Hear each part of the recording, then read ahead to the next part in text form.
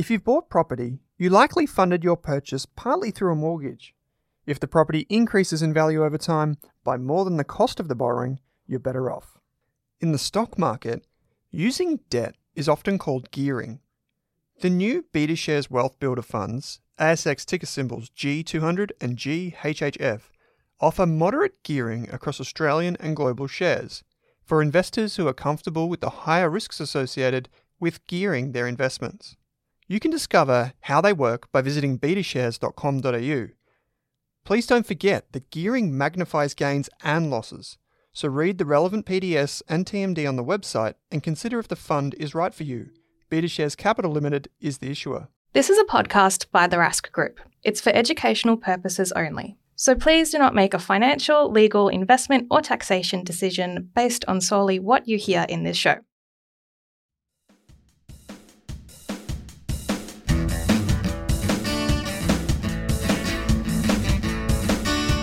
Welcome to the Australian Property Podcast. We're on a mission to be Australia's most trusted property podcast. I'm Owen Rask, founder of the Rask Group.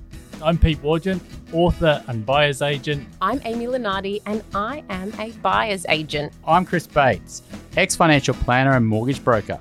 Together, we'll take you through every step of your property journey. From first home buyer to decades of property investing.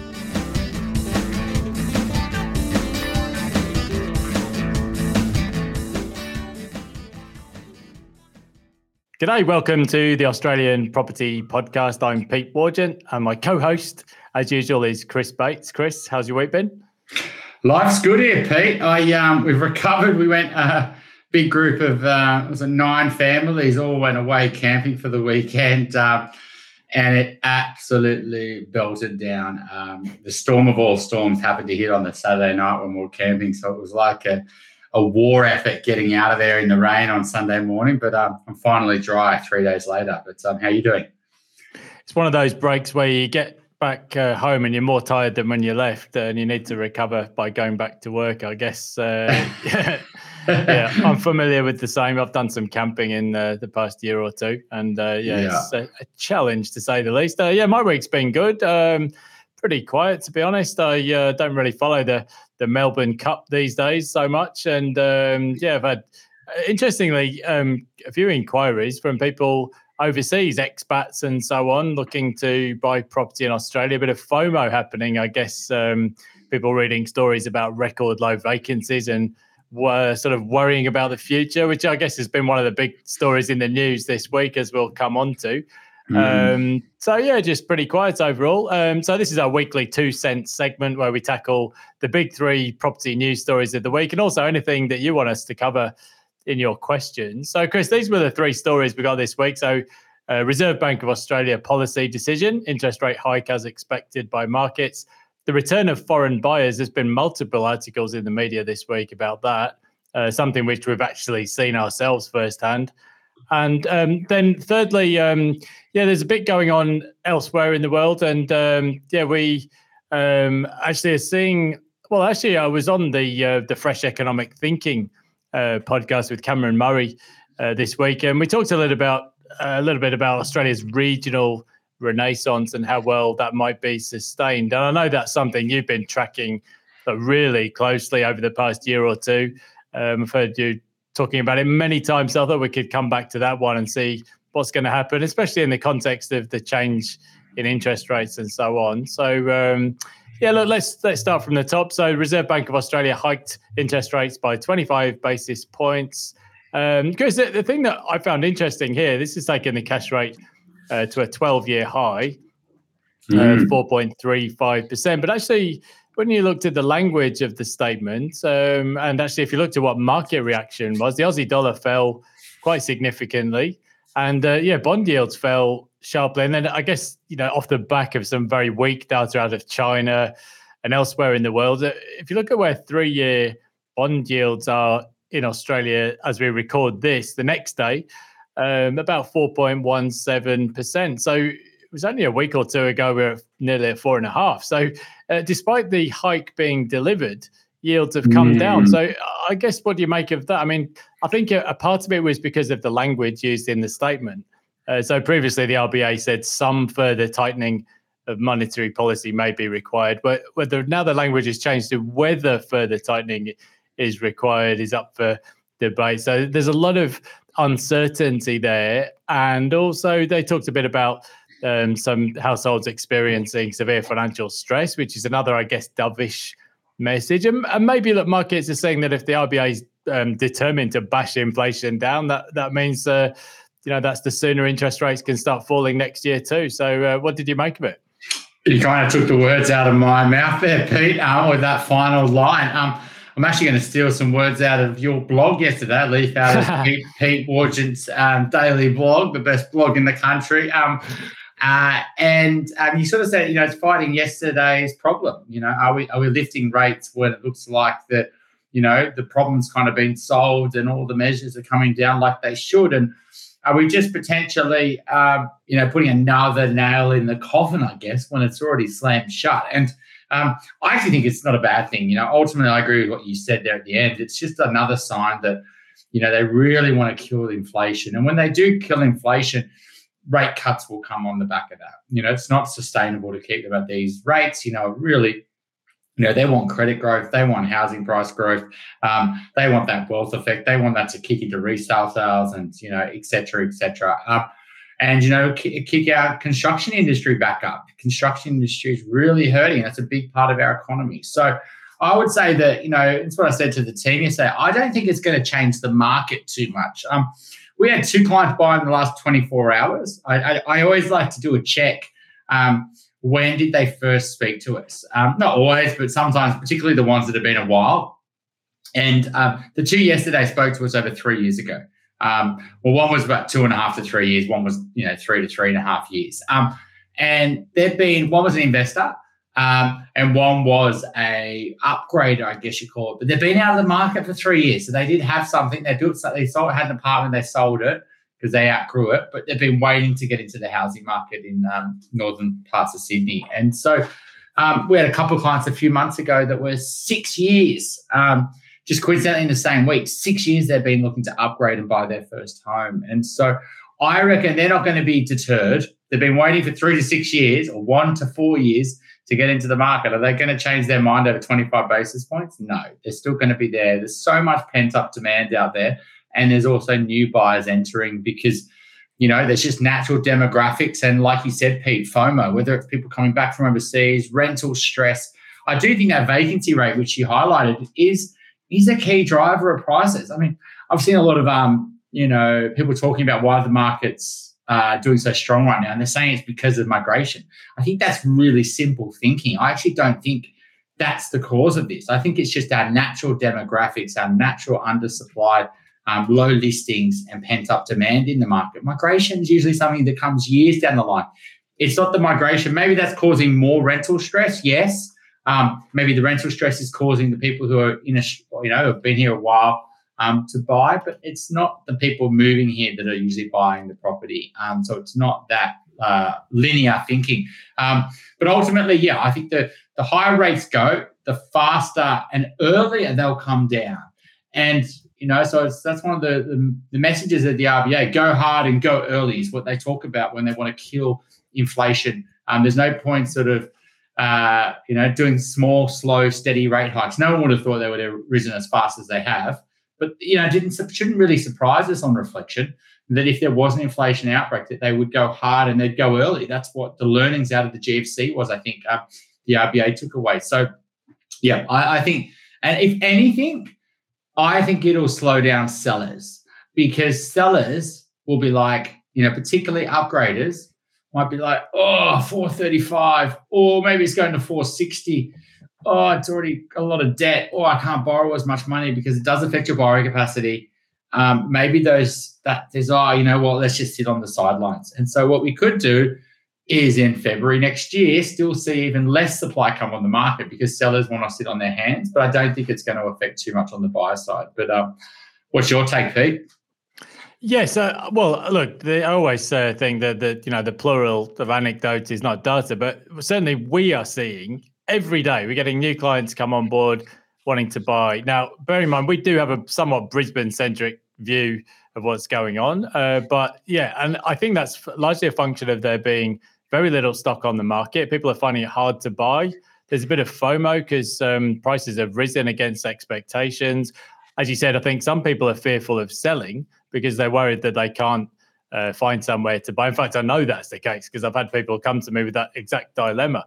Now, I think the other thing is, if you look at what's happened in other parts of the world, so we get these sort of flash readings, they call them PMIs, without getting too heavy onto the jargon. And if you look at the manufacturing indexes around the world, well, we've seen US, China, the Eurozone, they've all gone down in October, and we have not seen that throughout the entire pandemic. So we basically reached the pain stage of the cycle. And if you looked at, say, Germany this week, manufacturing output has fallen by 12% from the peak. It's getting annihilated. The construction industry over there is in, for want of a better phrase, deep shizer. And interestingly, France came out this week and said inflation is defeated for this cycle. So look, Australia is slightly different because we're a bit further behind in this journey, but I think people can see what's coming. Now, I'm not going to say that there won't be a second interest rate hike on the back of this one, because a bit like London buses, nothing happens for a while and then you get two together, bang, bang. And in fact, a friend of mine, Melbourne economist Rajat Sood, calls it the double tap, like the old gangster movies, bang, bang. But there is something in that, because if the hurdle for an interest rate hike, it has to be a real reason to hike. And usually if the hurdle is met, then you quite often see a second hike on the back of it. I think the RBA is, we've got a new governor for one thing, so determined to kill inflation. But I think given the floating Aussie dollar, but also how interest rates are much more impactful in Australia, much more so than, say, in the US, where most people are on fixed rate mortgages. And I think they've just got the confidence to go, well, we can go again. The economy hasn't broken yet. Unemployment's 3.6%. And they do know that, worst case, they can start cutting again next year. So yes, we've got interest rates at a 12-year high. Nothing's particularly blown up yet, but I guess we may well see over the next few months some mortgage stress. Well, and Westpac was out this week, I saw, with its results. And yeah, mortgage arrears are low, but stressed exposures are rising. And I think, and you'd have a better handle on this than me, Chris, but I think some of the banks will actually offer discounts to people in severe mortgage stress, because there's going to be some. We've seen such a big change in interest rates so quickly. I think you made some amazing points there, the whole double tap. I haven't heard that one before. I've heard the buses. That's copyright from Raj. Yeah, I do like that one. But I think you're right. I mean, why wouldn't you just do another rate increase? Because you make sense, right? Like, if you really want to kill this, well, maybe this is, and the housing market's going back up. So we're not causing this real problem. If anything, the housing market is not doing us favors. It's actually perpetuating this problem, because people are feeling wealthier because their house prices are going up. So, maybe another rate increase is just there. But I think even if there was another one, rent, mortgage arrears and debt stress is real, right? Particularly for people who upgraded in the 2020 to 2022, 2021. 2019, actually, the boom started. So if you kind of upgraded in that space, took on a lot more debt, and a lot of people, when they do upgrade, they do stretch themselves. We see that particularly for our clients. They really maximize their capacity, because what they're trying to do is lock in a home that's going to suit them for the long term. And the market, they have to do that because that's what it costs to get into the market. And B, there's a benefit in doing it, rather than potentially buying something a little bit smaller, a two-bed house that can't be renovated, just so the mortgage feels comfortable, but then they shoot themselves in the foot. They have to upgrade in the future. That property's gone up at a faster rate than what they bought. They had to pay stamp duty, selling costs. And so it's all about sort of measure twice, cut once, right? So, do stretch yourself, make sure you can afford it, have buffers, but, just try to get one property to suit you long term. And so I would say that, and if there is some problems with debt stress, I mean, Westpac was in the media this week, and, it doesn't look great, huge profits. But I mean, why shouldn't it look great? It's that tall poppy syndrome that we're in. We should be celebrating the success of our banks, but we don't. And what the banks are doing is their net interest margins are actually dropping, right? And what Peter King said is that, they're offering great pricing for their existing customers. And that is very true. Westpac St. George, are one of the better banks on retention pricing for their existing customers. And if you're at those banks, just give them a call. Even if they know you won't refinance, even if they know you're locked in with a fixed rate, they'll give you a better rate on your variable rate. Not all banks are playing this game this nicely, to be honest. And if you call them up and you're really in some problems, they basically said they're going to do COVID-like, which was 6-month payment holidays, COVID-like measures for people who are really struggling. So even if you get to, and I wouldn't go down that route unless you have to. In COVID, there was like a, hey, anyone can do this, it won't affect your credit. There was that sort of coverage or insurance policy that you had. And so a lot of people just took that up, myself included, to be honest. But in this situation, I wouldn't use it unless you have to, because we don't know what the long-term consequences are. But if you have to use it, don't be afraid to use it, because it's better than having to sell your property. Because let's say you do sell, you pay your 2-3% to sell. What are you going to do? You're going to have to buy something in the future. Then you've got to pay stamp duty. The market could run on you. There could be a huge opportunity cost. You may not be able to get back in because your borrowing capacity might not be able to afford it. And all these problems come. So really be careful rushing to sell. Investors are a different story. This is what we're seeing in the market. You know, when CoreLogic, or you see all these listing numbers and they show really high listings in Sydney, compared to long-term averages. If you cut that up into two different buckets, houses versus apartments, houses are at 10-year lows. Apartments are at 10-year highs, right? So that's the investors are selling. The owner-occupiers, who generally own houses, are not selling. And so, that's sort of my take on the moment. Is I think supply is going to stay really low. I think who knows what happens with rates? You know, everyone's been taught a lesson in the last few years that no one really knows. But ultimately, I think it's going to be rate cuts sooner. And I also think it's going to be even more pressure on APRA to put another, when the rate cuts are coming, to put more wood on the fire and to do a cut to their assessment rate. Well, yes. I mean, you're right. Anyone who went back and looked at the forecast from 2021 would have a heart attack at some of the economists' forecasts for interest rates. But yeah, if you look at policy rates, 2024, Bank of England, 3 rate cuts priced in, US Federal Reserve, rate cuts priced in, Eurozone, rate cuts coming. You could also add Canada, New Zealand. I mean, look, who really knows what's going to happen? But I think it's quite possible that we look back next year and think, well, actually, the RBA maybe erred on the side of caution. We've gone too far. Just out this week, actually, job ads fell 3%.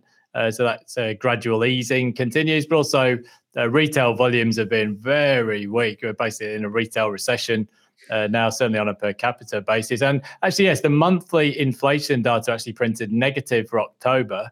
And hopefully fuel prices might start to come down a bit as well. But that's after a flat result in September. So, if you actually look at 3-month annualized figures on that gauge, inflation's at 0. So maybe we are fighting yesterday's war. We'll have to wait and see. So, but we've been certainly taught a lesson on the forecasting game, Chris. So second story of the week, the return of foreign buyers. So multiple articles in the Fin Review and elsewhere, foreign buyer demand is back to multi-year highs, mainly in Sydney and Melbourne. Now, NAB puts out its quarterly residential property survey. They've got 10% of new property bought by foreign residential demand. That's absolutely rocketing high. That's the highest we've seen in over half a decade. But also established property or existing property, about 4% of dwellings. And there's always that debate about is that foreign capital, is that coming into Australian residents based in Australia? So there was a lot of debate in one of the AFR articles about the opaque nature of Chinese money in particular finding its way into the country. I mean, I never really know what to think about this. It clearly happens. And look, with 1 million Aussies of Chinese heritage, I mean, the number of pathways for capital to find its way in, it's going to be a very leaky sieve, to say the least. But it's interesting when property prices start rising, Chris, that's when attention suddenly turns to foreign buyers and particularly Chinese buyers. Yeah, I mean, I read an ABC article on the success of our highly, basically the cashed up visa scheme, right? So when you had 5 to 15 million and you basically wanted to buy a permanent residency, I think the success and the number of us in Australia was really high in terms of the amount that we offered as a percentage of our population. I think a lot of those did go to Chinese, and I think there's a lot of bit of a review of how many actually got declined and whether they were actually good for our economy. But ultimately, I don't think it's a bad thing, that we're getting foreign money into the country. We should be celebrating. That's another thing, money coming from overseas, wanting to get into our economy. That's what, gets multiplied, right, into our economy. So it should be a good thing. I guess what the issue it has is when people think it's affecting housing affordability, it's affecting rental crisis, etc.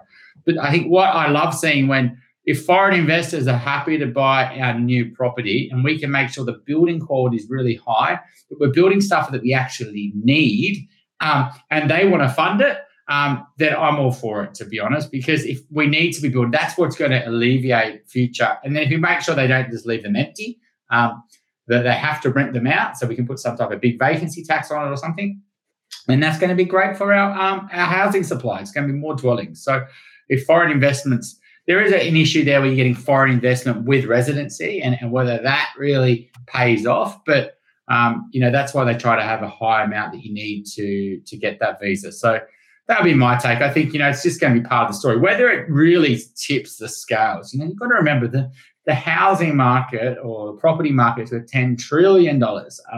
And so when we look at these numbers, it's in the billions usually, and usually well under, 50 billion that we're talking the numbers. So we're talking very small drops in the ocean that they're adding, but it can do that, move the marginal buyer. So there are periods back in time when, particularly in certain suburbs and certain pockets, that, because there's only limited properties for sale, if you increase demand a lot in a short time frame, i.e. with a lot of foreign buyers, it can really affect prices and affect local money because of that marginal buyer fit theory. So that would be my take on the foreign buyer story.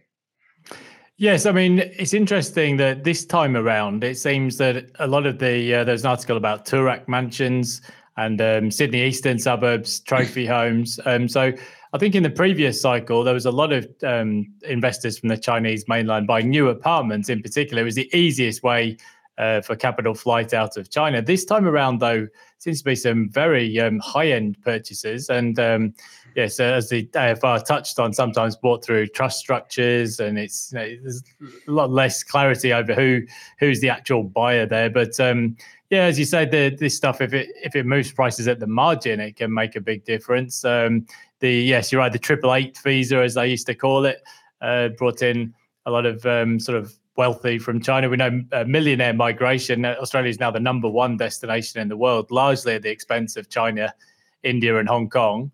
And but I guess there has been some pushback in other parts of the world. So if you look at Singapore and Canada and New Zealand, all of those places have actually brought measures into play to try and at least restrict inbound capital, which is largely a China story, right? So I don't know whether Australia will go down that route. I mean, we already have the stamp duty surcharges for genuine non-resident buyers, but it's a bit of a touchy subject at the moment because our Prime Minister is currently building bridges with China, and I guess they won't want to do anything to spook the horses in that regard. So, yeah, look, it's definitely a thing in the market. There's always that debate as to how much it moves the needle, but very popular. And I think we had a couple of years there where the pathways were largely shut off. There was no international travel.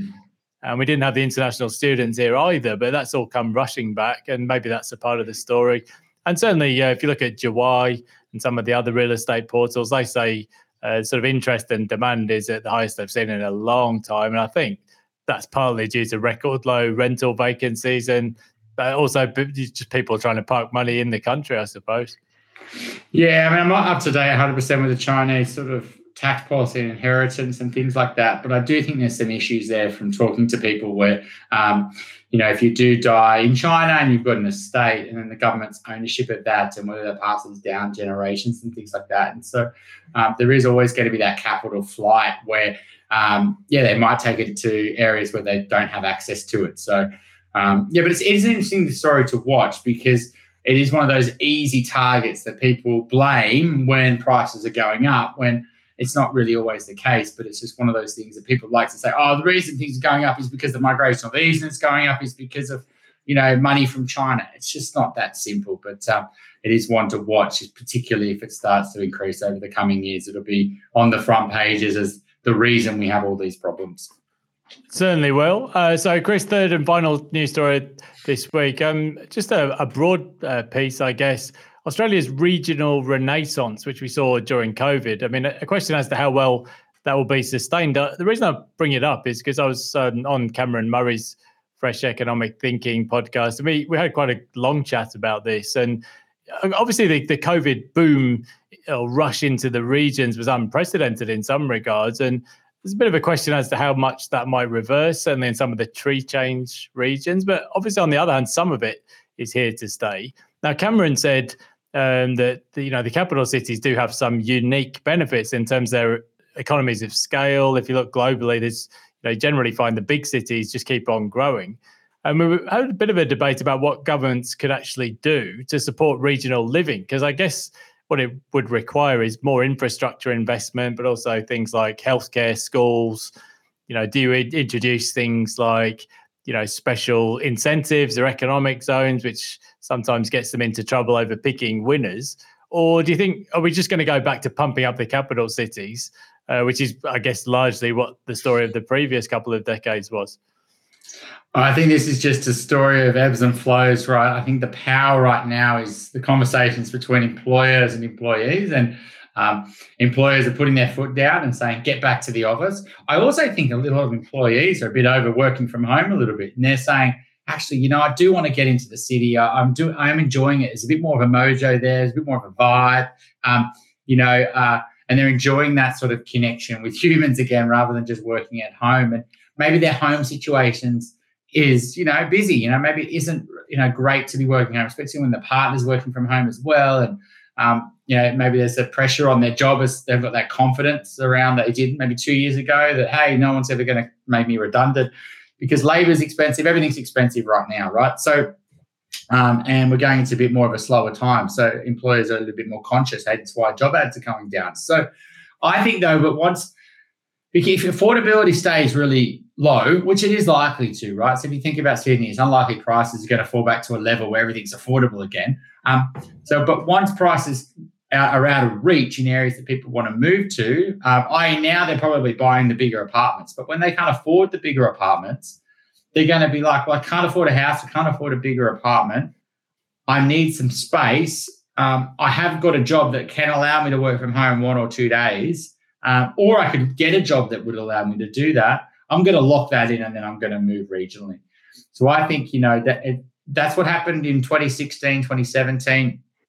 We saw a lot of people move up to Brisbane, out of Sydney. We saw that a lot in COVID, where a lot of people left Sydney, because of the benefits in doing so, affordability, lifestyle, and their belief around work from home, but also because they couldn't get what they want in Sydney. They wanted a house. They couldn't get a house. But I think just in the last 12, 18 months, there's just been a retraction back to the city, the whole battle with work and work from home.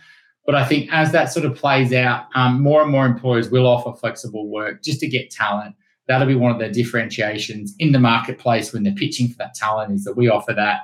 And then that allows people to escape the city. And, I think there is a huge drive from young, families and couples, particularly with not strong family ties to any certain pocket, to go where the lifestyle is and go where their friends are moving to.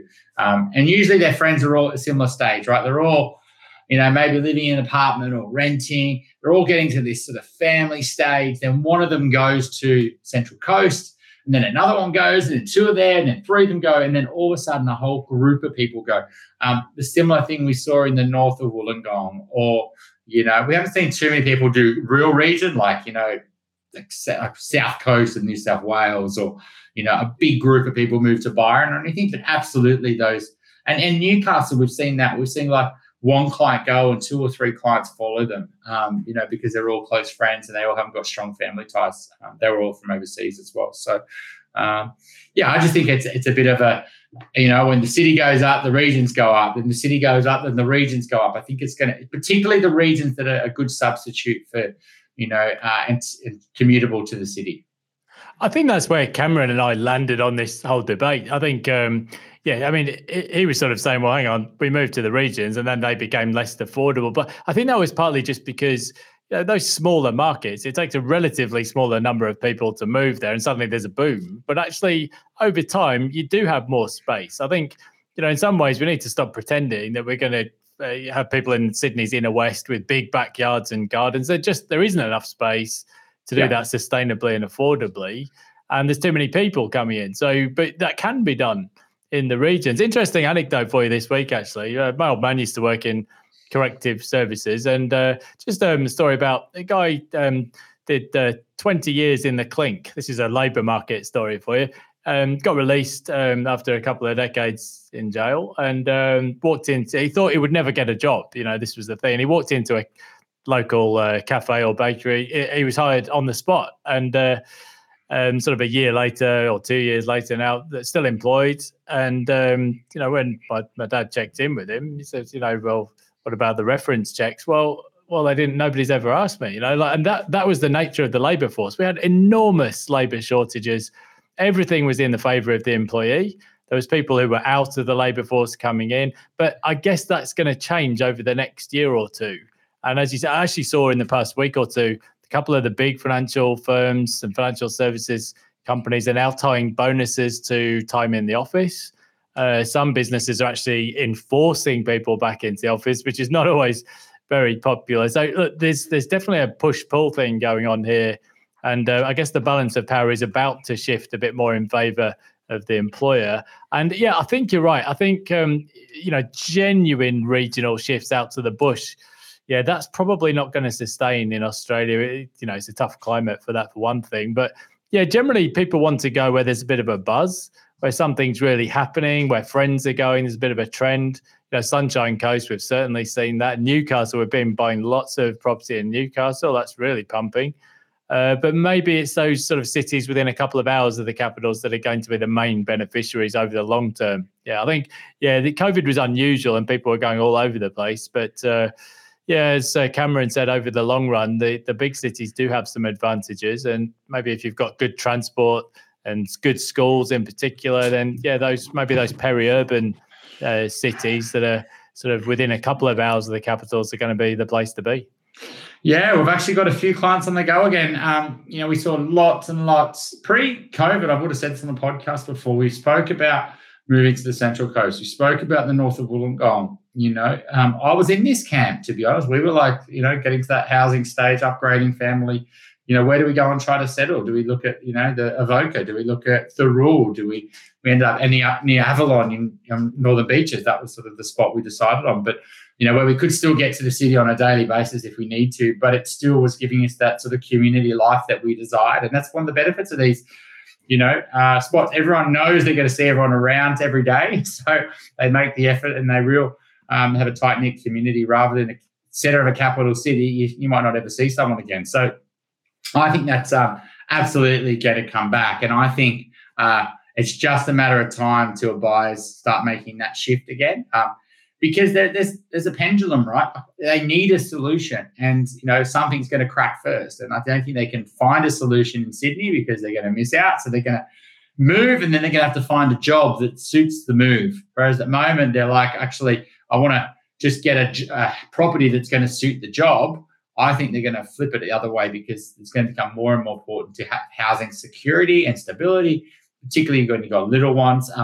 Most people don't get kicked out of rentals once or twice, particularly with kids. So their desire to buy goes absolutely berserk. They get fed up with renting. They get fed up with getting told to move out. It's so stressful.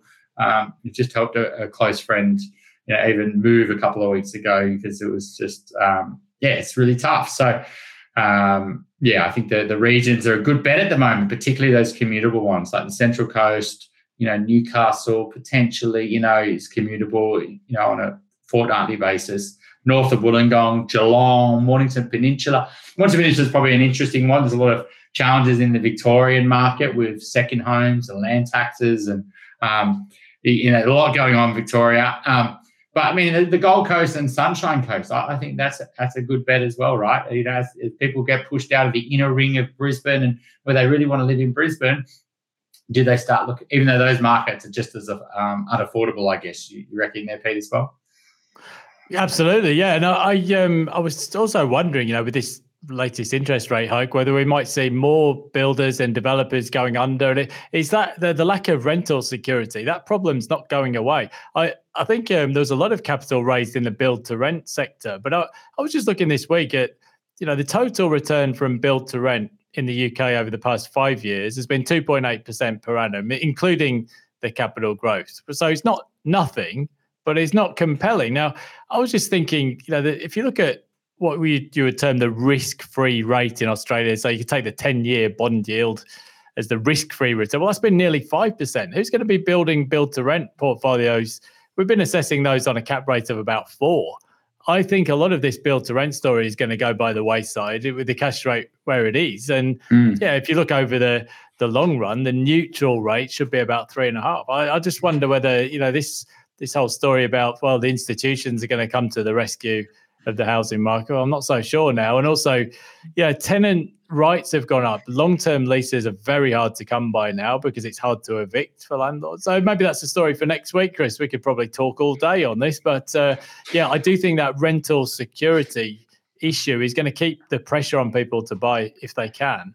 And first-time buyers, they'd much rather try and get in than rent because the rental market's stuffed at the moment. Well, let's tease everyone for that to come up next week. Let's make that our first story next week, Pete. Obviously, if you want to learn more about Pete, follow his blog. I'm sure you're already following it all because you've been listening to us. Best blog in Australia. If you'd love to chat to myself, just check in the show notes. There's a link to our mortgage broking. What else have we got to cover, Pete? Anything I've missed? I think that's it. You're a much better marketer than me, Chris. So, look forward to catching up next week. And, click like and subscribe, as they always say, and we'll see you next week. See you next week. Thanks so much.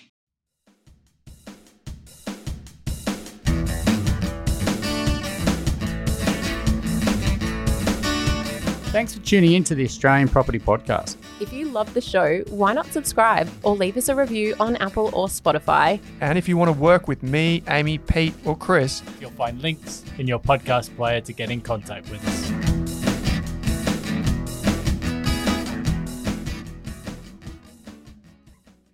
thank you for listening to this episode of the Australian Property Podcast. We're huge advocates of getting the right advice at the right time from the right people. That's why it's important to understand that this podcast episode contained general financial information only. It is not designed to be specific or personalised to your financial, tax, or legal situation. With property, the check sizes are pretty big, so it's important you get advice from a licensed and trusted professional before acting on the information you hear in Rask podcasts. Thanks again for listening. For more than a decade, I've been hunting for the best investors and their methods, strategies, and tools for investing. After years in the industry, countless books, a few degrees, and 1,000 podcasts and live shows, I've rolled this accumulated knowledge into something called Rask Invest. If you've ever heard me talk about a core and a satellite, active and passive, true long-term compounding, or you simply want to know exactly how I would invest, now is your chance. Rask Invest is our new investment service, designed for all types of investors who want professional management of their core portfolio at a low cost from a team they trust. Rask Invest helps you automate your wealth creation and passive income. Simply click the link that says Invest with Owen in your podcast player to join one of our live platform walkthroughs or book a call with us. You can also view the Rask Invest PDS and TMD and get invested with me.